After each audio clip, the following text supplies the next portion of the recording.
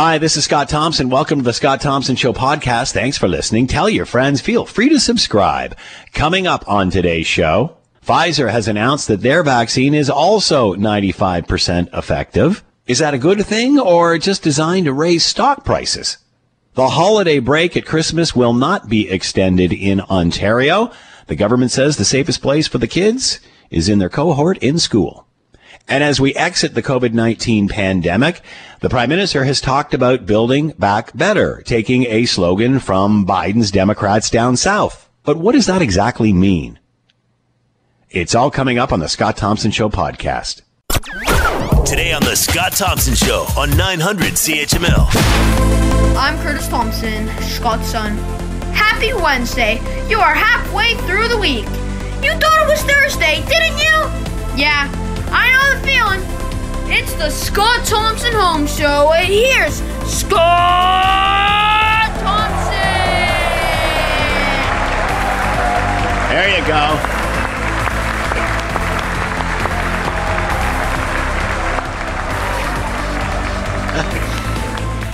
Good afternoon. It is 12:10. It is 900 CHML. I'm Scott Thompson. Will Erskine back at the station, keeping the Scott Thompson Home Show on the air. Give yourself a golf clap there, Willie.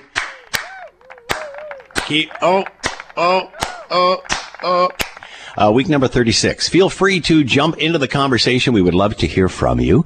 Lots of ways to do that. Send us a note via the website, 900CHML.com. Put a Scott Thompson at 900CHML.com before that. Also, Facebook and Twitter. You can hear the podcast edition. We went out of this world for the podcast today. Cause, again, like, the teenage head, let's go to Hawaii. Let's go to the moon. Let's go to the International Space Station. Let's go anywhere outside the stratosphere. And remarkable what has happened over the weekend with SpaceX and NASA. So the commentary on that, just to get a little deviation, little pandemic deviation, you might say. What else we got? Oh, the phone line's always open, 905-645-3221, star 9900 on your cell. All kinds of stuff. All kinds of news breaking today. By the way, 1,417 new cases of COVID today, reported in Ontario. Tragically, 32 people have passed, as a result of that. The good news is that we are getting more word on, vaccination. Moderna announced earlier on in the week theirs 95% effective. Pfizer now releasing another news release saying that theirs is 95% effective. Not sure whether this has anything to do with the actual vaccination itself or whether it has just more to do with stock prices, but we'll talk about that coming up. Here is a Global News report on that. The end of Pfizer's clinical trial shows its coronavirus vaccine is 95% effective. It also has no serious side effects and protects older adults. I'm very optimistic about this one. Infectious disease expert Dr. Isaac Bogosh calls the final results really impressive. Moderna's vaccine is also seeing similar success in its late-stage study at 94.5% effectiveness. No crystal ball here, but I think we're going to see these ones past the finish line. I think these are going to be the first wave of COVID-19 vaccines in Canada. As for when vaccines could roll out, Prime Minister Justin Trudeau previously said he hopes for early 2021. Brianna Carnegie, Global News. All right, let's bring in Stephanie DeWitt Orr, Associate Professor, Health Sciences and Biology, undergraduate advisor, Health Sciences at Wilfrid Laurier, and is with us now. Stephanie, thank you for the time. I hope you're doing well. Yes, thank you. Thanks for having me. So obviously more good news today. Is there really any significant change in this story, or is this about stock prices and each one of these companies getting their name before the people?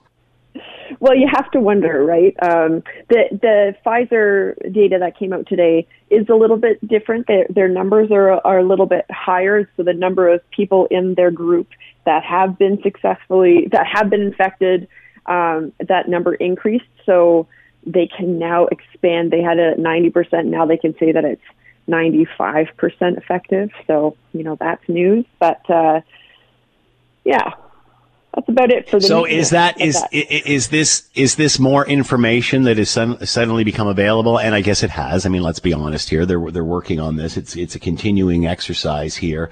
But is also a reaction to perhaps what the second vaccination got, the attention it got. Absolutely. Yeah. There's business. This is a merging of business and human health. And so they want to get their name out there as well, I'm sure. So any thoughts to those that might think, oh, I take this and misinterpret it the wrong way. Oh, my goodness, it's really all about them. It's not about us. And is this stuff really safe? How does that, because it is obviously a private scenario and public scenario coming together. But that being said, we've certainly heard from various people over the last 6 months or so that it's just unbelievable the way all of these scientists and companies have worked together to try to get this done so quickly. So what do you have to say to those that might be hesitant about all this biz that's going on? Well, there's when you merge money and human health, it always gets a little bit sticky. But essentially what's happened is these two major pharmaceutical companies have created vaccines in platforms that we have never had working in humans before. And not only have they got them to work, they've got them to work with incredible % protection. So that's really encouraging. When the first Pfizer data came out, to be honest, I was a little skeptical because it was the first time that we have had an RNA vaccine in humans. And so, I was skeptical. But then when Moderna came out with very similar results, and now Pfizer has come out again now with results that match Moderna's efficacy. You can argue about whether they did it for strategy or not, but the case is they both have vaccines that at this point are saying they have 95% protection, and that is incredible. You brought up something, and again, I know that this can get into the weeds, especially for the layperson who's not familiar with what you do for a living. But you talk, and I've heard this a couple of times. You talked about how this vaccine is different from others in the past, simply because it's built on a different platform. It's an RNA vaccine. Can you elaborate that any more in common terms for us? Sure. So most vaccines that you get, what we do is we grow up a virus, we kill the virus, and then you get injected with that virus. So your body recognizes the virus, remembers the virus, but it's not really at risk. Your body's not going to get infected because the virus is dead. So normal vaccines are just killed viruses that are put into your body, and your immune system recognizes that. Now, this kind of vaccine that these companies have made are RNA vaccines. So they're not killed virus. What it is a genetic sequence that is covered in sort of a fat bubble. And this complex is injected into the person, and that RNA, because it's in a fat bubble, gets brought into the cell, and the RNA makes virus proteins. And then the immune system recognizes those virus proteins. So it's different.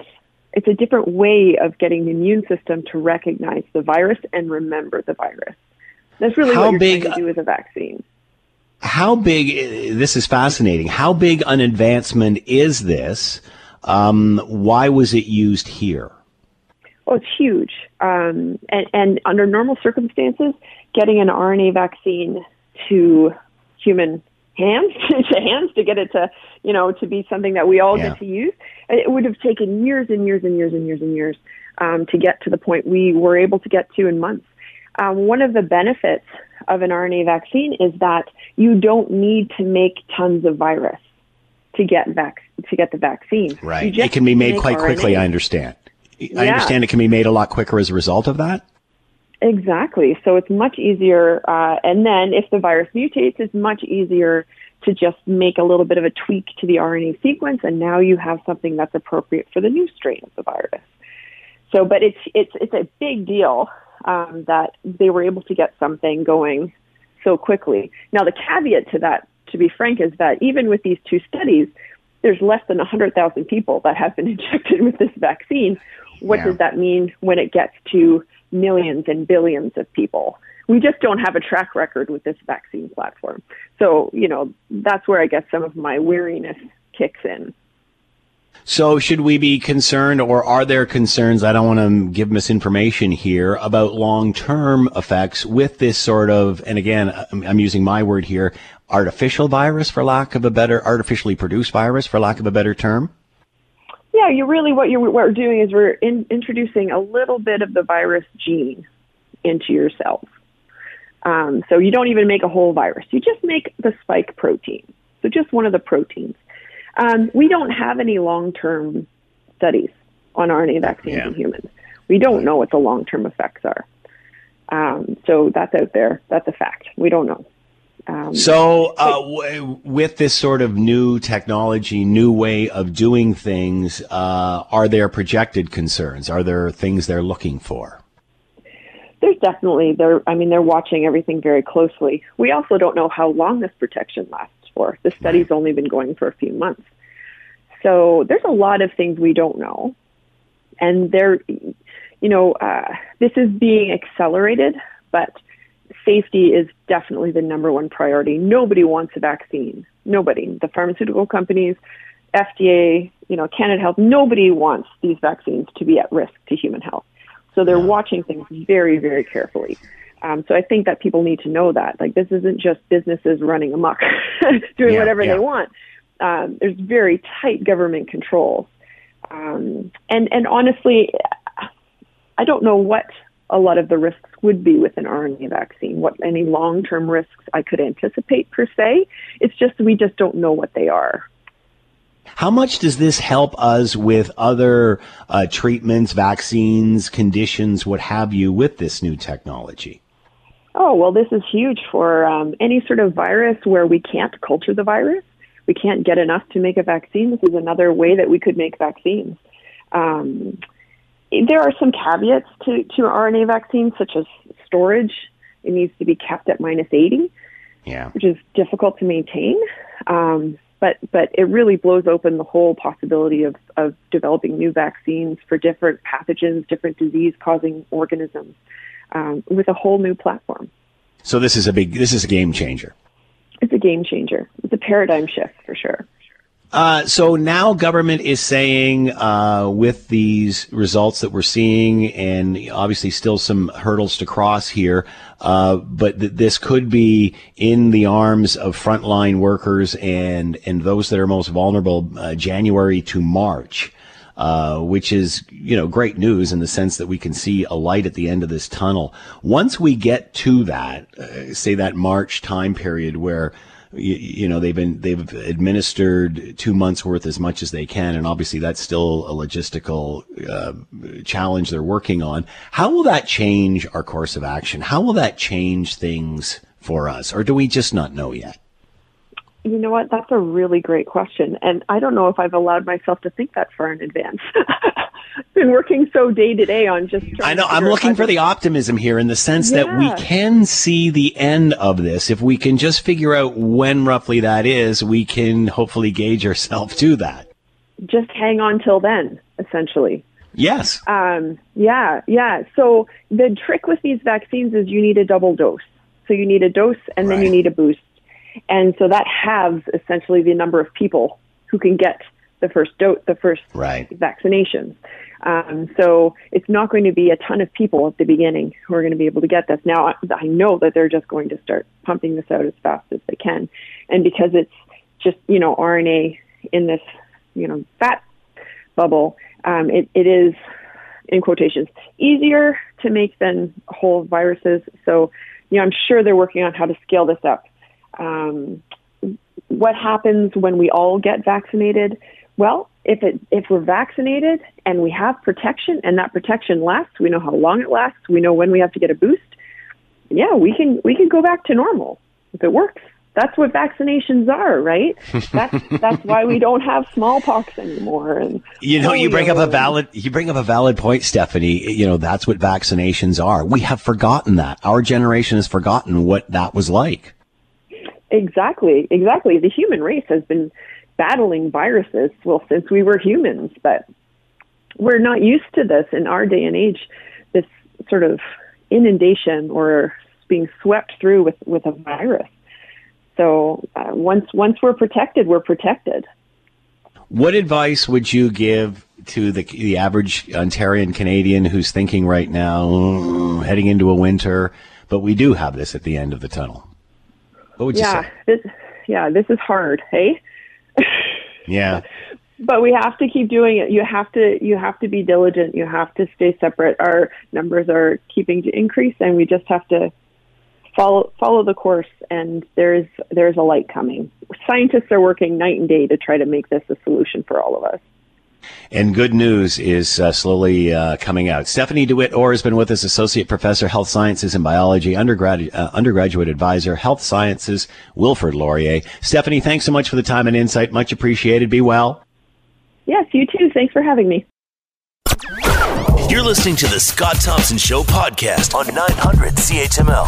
Parents want their kids in school, and it's working well. Out of the 4,828 schools, we have one closed. So again, the credit goes to all the teachers and the principals and school boards and Minister Lecce.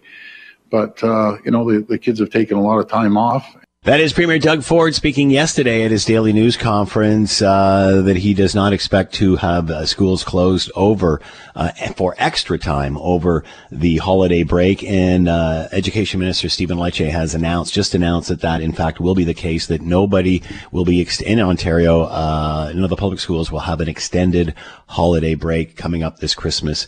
They said that it is being contained and kept out of the schools in these controlled environments, and that at this time in Ontario there is no need to close the schools for any extra time during the holiday. Let's bring in Sabrina and Angie from Queen's Park today. She is with us now. Sabrina, thank you for the time. I hope you're doing well. Yeah, thanks so much for having me. So a lot of pressure on the government to either keep schools open or close them for extra time during this holiday break? Yeah, I think that there was a bit of confusion, and we were in a bit of a holding pattern, just until really moments ago when the Education Minister, Stephen Lecce, clarified that, at this time, for now, they're saying that an extended winter holiday for schools is not necessary. And that is, we were sort of expecting him to clarify his comments. This comes a day after he sort of floated this trial balloon of an extended winter break. It sounded like he was considering extending the winter break into January a little longer. There has been some concerns about potential get-togethers, over Christmas and New Year's. The government is still advising against that. Health officials are still saying, stick to your household and have minimal contact outside of that. But I think we've already seen that happen a little bit at Thanksgiving. People are feeling a bit fatigued. So I think that there is still those fears out there. And now the Education Minister is saying that's not going to happen. I guess he's not ruling out something in the future. But unfortunately, he wasn't available to take reporters' questions today. It's a really busy day at Queen's Park. We have an environmental report. You've mentioned, news about a vaccine too. So we haven't really had a chance to clarify, from the Education Minister himself. Hopefully, the Premier can shed a little bit more light on this at 1 p.m. Are we expecting Minister Lecce at that news conference today at 1? He wasn't on the schedule, but he has been, a last-minute addition in the past. I haven't had any updates whether or not he'll be there, but the medical officer will be there, the health minister will be there, and I'm sure that they would be privy to this as well. I should add that, one part of the Education Minister's statement that stood out to me was he said, the government will consider any option and take decisive action to make sure that they want to keep schools open in January and beyond. So, I don't want to read between the lines or anything. I would like a little more clarity on what that means. When an extended winter break was, potentially on the table, people were thinking that maybe they would just keep remote learning going instead of in-person classes, that type of thing. So I do think that, maybe these conversations are happening with the medical officials and the education ministry. For now, they say it's status quo. So reaction, first of all, how much demand was there for this extension? Has there, obviously many have talked about it, but is there a demand for that? What about reaction from schools, boards, teachers, that sort of thing? Yeah, I think, school boards and teachers, I think they just sort of wanted some clarity. And, this pandemic situation is moving at, an unheard of clip. So I think that, we're about a month out from when this break would start. They would like to know, because obviously there are going to be, if there was an extended break or, a potential shutdown, which the government says is not going to happen, but, they are saying that any option is really on the table. They're going to want some clarity. That will require, directing resources in a certain way. If it's going to be more remote learning, you'll need more online resources and that type of thing. So I think even for parents too, they just really want clarity, and parents especially have been in this situation before when, the government was sort of not releasing its back to school plan, as quickly as people would have liked, right. That type of thing. So I think it's more about clarity, and people might be a little bit confused. He was saying one thing yesterday, and now, we even heard the premier sort of trying to downplay that yesterday as well. So I think it really just comes down to clear messaging here.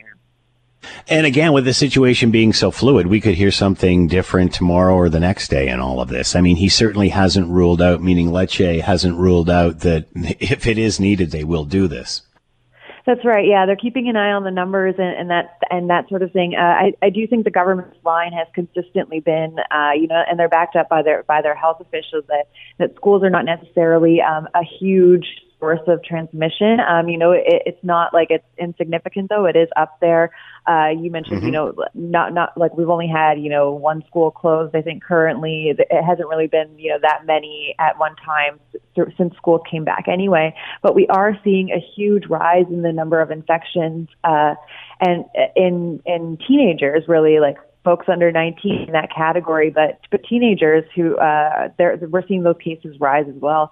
So I think, at this point, the government seems to be thinking that things are going well, even though cases are surging, generally, and even among teenagers, as I said, but they don't want to close schools. The families don't want to close schools. I think it seems like the government is willing to trade this off for now. And you have to ask yourself, if you give the kids an extra week, is that an extra week to quarantine, or is that an extra week to do more of what they would do? I can even think of my daughter who's in university, who came downstairs the other day screaming, yeah, we get an extra week. But that doesn't mean it's an extra week to see friends. So you have to wonder if it does more harm than good, or if this really is an advantage. Is it an extra week to be off and socialize, whether you're doing it in limited form or not, or should you be back in the controlled environment? Yeah, I think I've also heard some people raising questions about that too.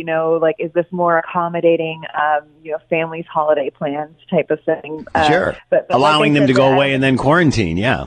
Right, exactly. And so that's what I think that was part of the fears too, is that if, we're having people socializing even over a 2-week break and then they come back, maybe we should give it another 2 weeks. That's the virus incubation period, and then we can all be safe and make sure we can get back to in-person classes. I think that was sort of some of the speculation around it.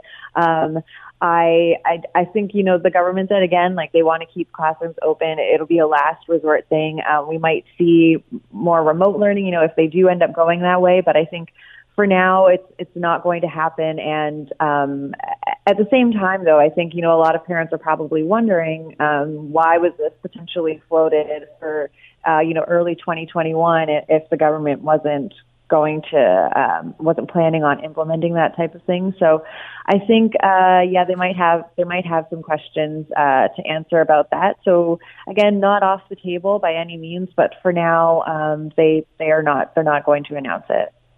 This is coming up because Quebec has moved in this direction. Is that accurate? Yeah, we're seeing other provinces, watching other provinces as well too, and what they've been doing. Ontario does like to, the province does like to, sort of brag and boast. Our per capita cases versus other provinces is relatively low, And I think that the government does like to boast its plan, in comparison to other provinces too. But I think even in other provinces, parents aren't happy in other provinces either. No province is really, committed to a 15 student class cap in classrooms. And, a lot of all the experts really say that, above that, it makes physical distancing impossible. So I think, with education, it's a bit of it feels like they're playing it as we're going to wait and see. That feels like the game right now in Ontario. Yeah, and again, it was, I think we were all kind of, especially around, if you remember back to the beginning of September when the kids were all heading back to school. I mean, my goodness, everybody was on pins and needles wondering what the heck was going to happen. And, surprisingly enough, for the most part, even as things take off, they've stayed relatively stable. What about the vaccine? And again, we heard Minister Elliott talking this morning that they have secured vaccines from those two companies to hopefully start January to March. Any more on that, or will they start in certain regions? Will they start in seniors' homes, frontline workers? Any more on that? Yeah, they've sort of already given us a bit of a sense of who the priority groups would be. Frontline workers, folks in long-term care. In terms of regions, it's going to be a bit of a mission to get it out, to remote First Nations communities up north, that type of thing.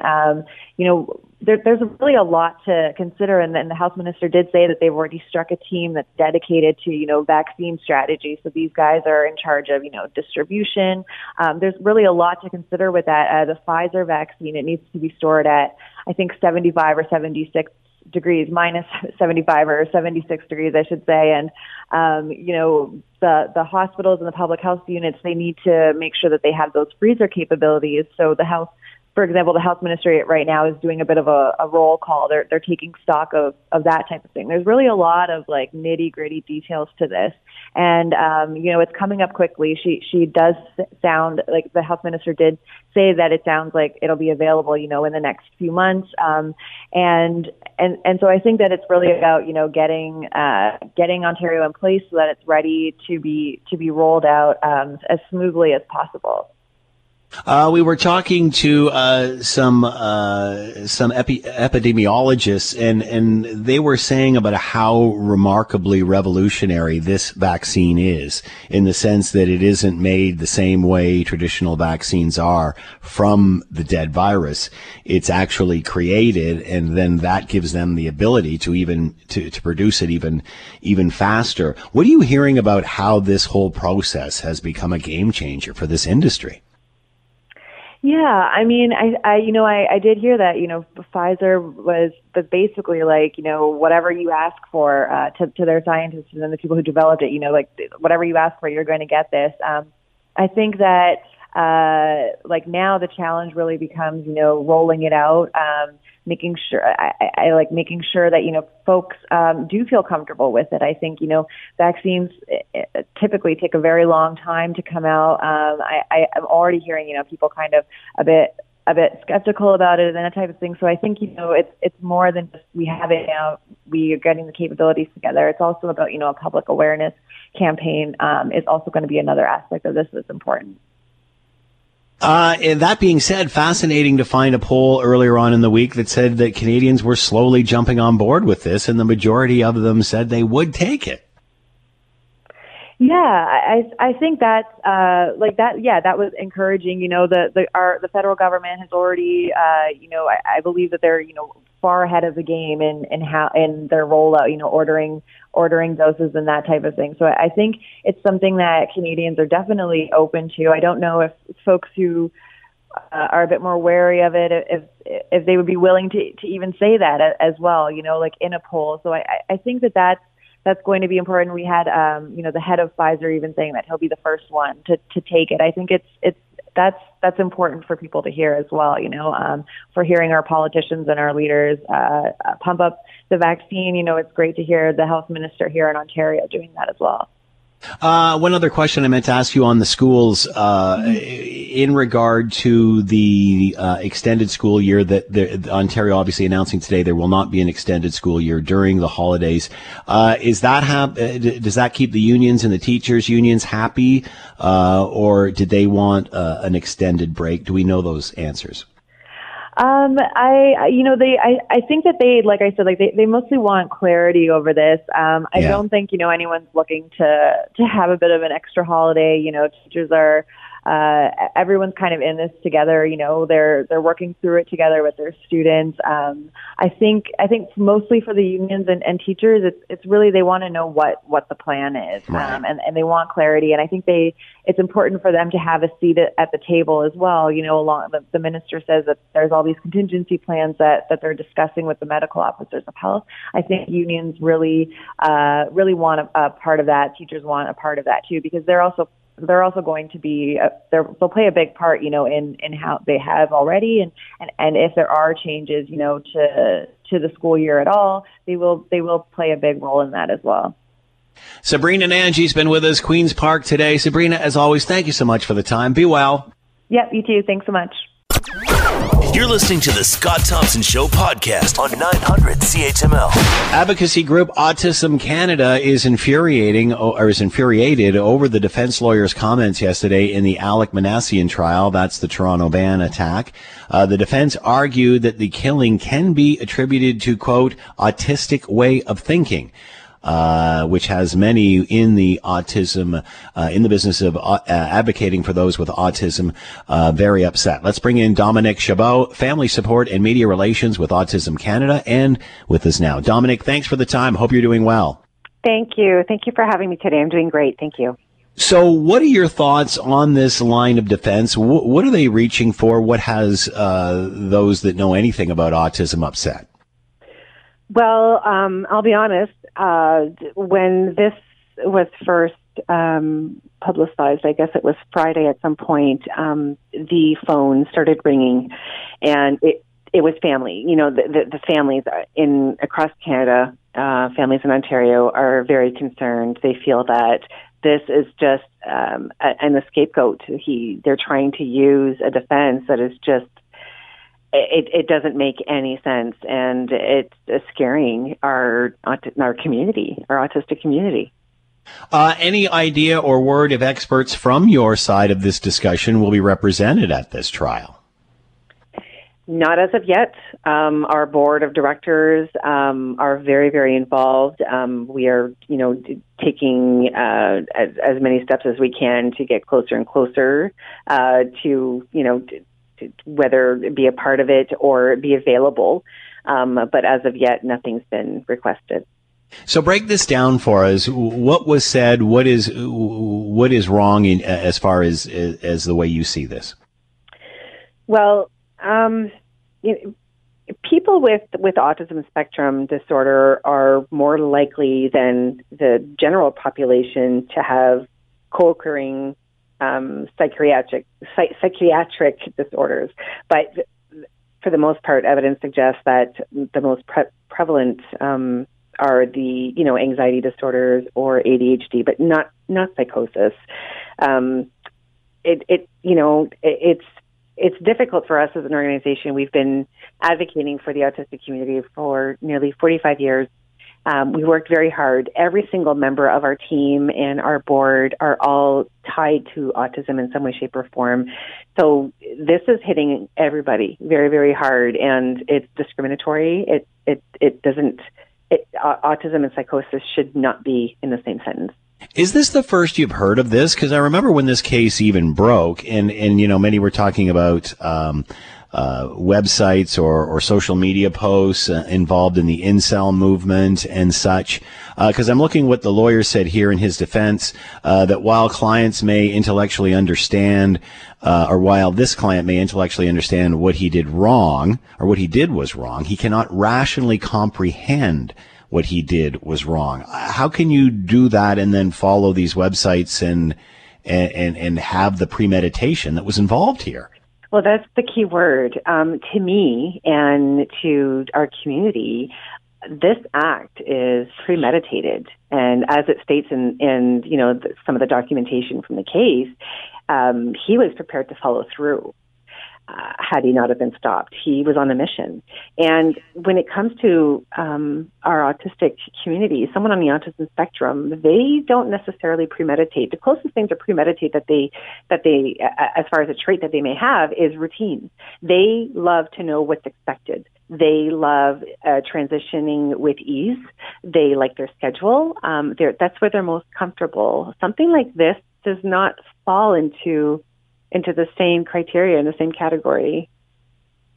And even the charge against him is first-degree murder, which, again, is still a charge at this point. But that charge obviously reflects intent, premeditation.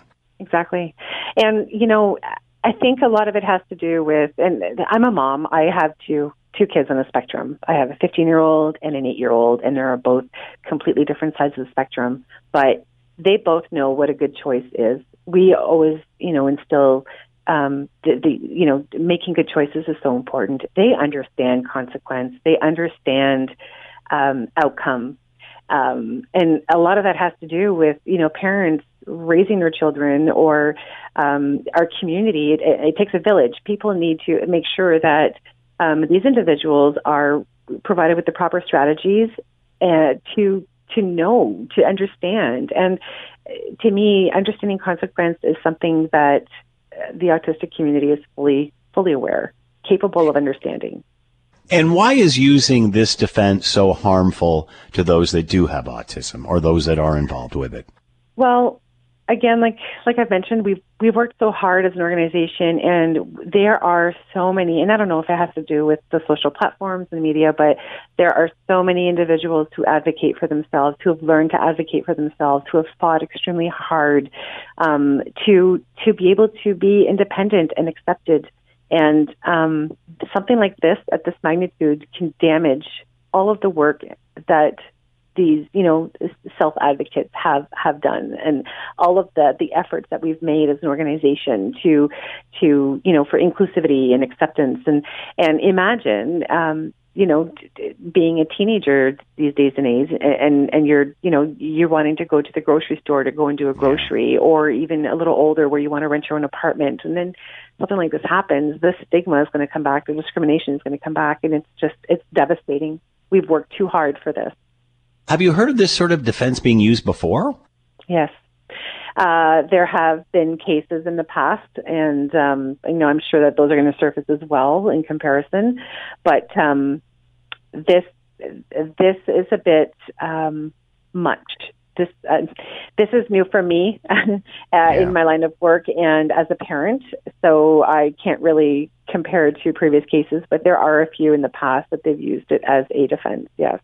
What, as a mother of two that are on the spectrum, what advice do you have for others that maybe don't know much about this? What message do you want to get across? I think it's important to educate our kids, and whether they're children or adults, if they're aware of what's going on, and if it's to let them know that there's no association, when it comes to a psychotic break, that this situation will not define them as an autistic, and to be happy and to live life fully and to do good, and make good choices. That this cannot be what is going to define our kids. Dominique Chabot has been with us, Family Support and Media Relations with Autism Canada. The advocacy group is furiated over the defense lawyer's comments yesterday in the Alec Manessian trial. The defense argued that the killing can be attributed to his, quote, autistic way of thinking. And obviously Autism Canada strongly disagrees with that. Dominique, thank you so much for the time and insight. Good luck with all of this moving forward. Thank you so much. You're listening to the Scott Thompson Show podcast on 900 CHML. All right, is the clean fuel standard overkill for your tank? Let's bring in Dr. Ross McKintrick, professor of economics and CBE fellow in sustainable commerce, Department of Economics and Finance with the University of Guelph. The latest of his columns in the Financial Post: Ottawa's clean fuel standard is overkill in your tank. For every dollar of environmental benefit from the clean fuel standard, we lose $6 of income and wealth. To talk more about all of this, Ross McKittrick is with us now. Ross, thank you for the time. I hope you're doing well. I'm fine, thanks, Scott. I hope you're doing well, too. We're trying, that's for sure. So tell everybody in layman's term, what is the Canadian Fuel Standard? What does this mean to you and me? Well, it's called the Clean Fuel Standard. It's meant to reduce the carbon content of fuel by a small amount, 5 to 10%. And in practice, what that means, because you can't actually reformulate fuel to remove the carbon, otherwise it's no longer fuel. So instead, what they will end up doing is asking fuel producers to blend in a lot of biofuels, ethanol and biogas, in the case of natural gas and things like that, to reformulate it. And there will be quality concerns that come out of that. The fuel changes characteristics, but my column was focused on the costs of doing this. It's going to be non-trivial costs. Some analysts have looked at this and said, well, if the natural gas people have to comply with this, that's going to push up natural gas costs by about 60% if they really had to go through with this blending requirement. On the fuel side, it's less expensive. We already are accustomed to using ethanol. It just means substantially increasing it. So it's still going to be 5 to 10 cents extra per liter. And so my column is pointing out we get hardly any environmental benefit from doing this. It's a very expensive policy that generates really no real benefits at the margin, and it just strikes me as overkill. That we already have very clean air, we have a good clean environment, and we've made good progress on greenhouse gas emissions. But at a certain point, you have to remember that it's not worth doing things if you tally up all the benefits and they're really small, and you tally up all the costs and it's going to cost way more than the value of the benefits. Then the rule says don't do it, even though there are potentially some benefits. They're not worth the costs. So, in your opinion, this doesn't make sense. It's not efficient. Who does this appease then? What's the reason for doing this? Who does this attract? There's a lot of policies coming down the line where that's exactly the question. What is driving all of this? The Clean Fuel Standard is one, but we're facing, you're going to see over the coming months and years, very aggressive environmental policies from the federal government, from all the signals that they've sent. It seems to be driven by an ideological environmentalism that where people just want to keep pushing the needle farther and farther in the green direction. And one of the things I said in my column is, when you do that, you have to remember there's a whole lot of other public priorities that will be left behind. We can't keep pouring resources into green goals without it costing money. We saw, for instance, in Ontario, the electricity system. Yeah, I was just thinking about that, Ross. There's the first example right now that would certainly relate to all Ontarians. Yeah, so the government has said it's going to be another $3.5 billion a year just to take on paying off these contracts for green energy and trying to get the burden off ratepayers. $3.5 billion a year. You think about what that means. I mean, that is a whole lot of other social priorities that are not going to be funded now. And for what? We're getting hardly any environmental benefit. We don't even get much electricity from these things. And so the Clean Fuel Standard strikes me as the same way. It's despite some of the usual false promises from the federal government, this will only cost a cup of coffee per month. We know that kind of promise isn't true. This is going to be very expensive. The fuel producers have experience with these kinds of rules. They know that this doesn't come cheap. And for what? You wouldn't be able to measure the environmental benefits, but you'll certainly feel the costs. Is this a revenue stream for government in some way? No, they won't. So there's no benefit that way either? No. In fact, the revenue will probably go down because the overall demand for gasoline will go down, so they'll get less gasoline excise tax. So I'm going to play devil's advocate here, Ross. Everybody who's on the other side will be saying, well, what about climate change? You're ignoring this, you're ignoring that, and so what if we eventually wean ourselves off of this? How should we be doing this?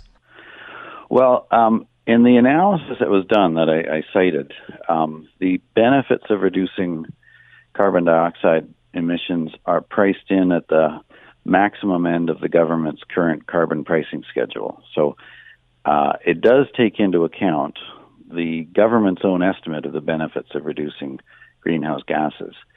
The thing to remember, though, is they're not infinitely large. It's not the case that every time a policy comes along that might reduce greenhouse gases, it's worth doing regardless of the cost. In this case, the costs will be 6 times as large as the benefits. So we've certainly heard the federal government say post-COVID-19 pandemic, it's the time to build back better and do all of this. What are your concerns? What are your thoughts moving forward with that plan? My concern is that things that were a bad idea before the pandemic are still a bad idea today.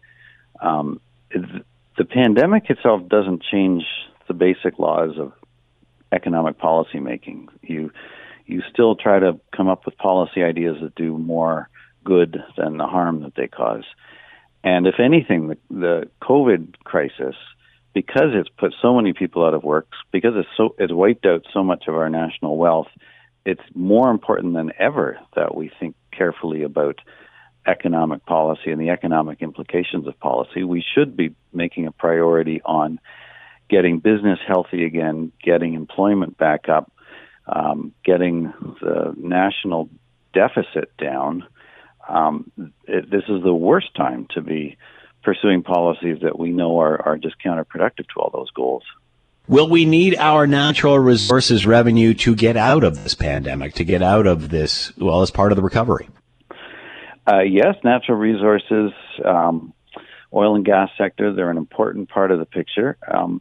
Directly on their own, they also contribute quite a bit to keeping our exchange rate up because we export a lot of oil. But also we need to keep our energy costs down so that all the other sectors, including the manufacturing sector that rely on energy, aren't priced out of international markets and made uncompetitive.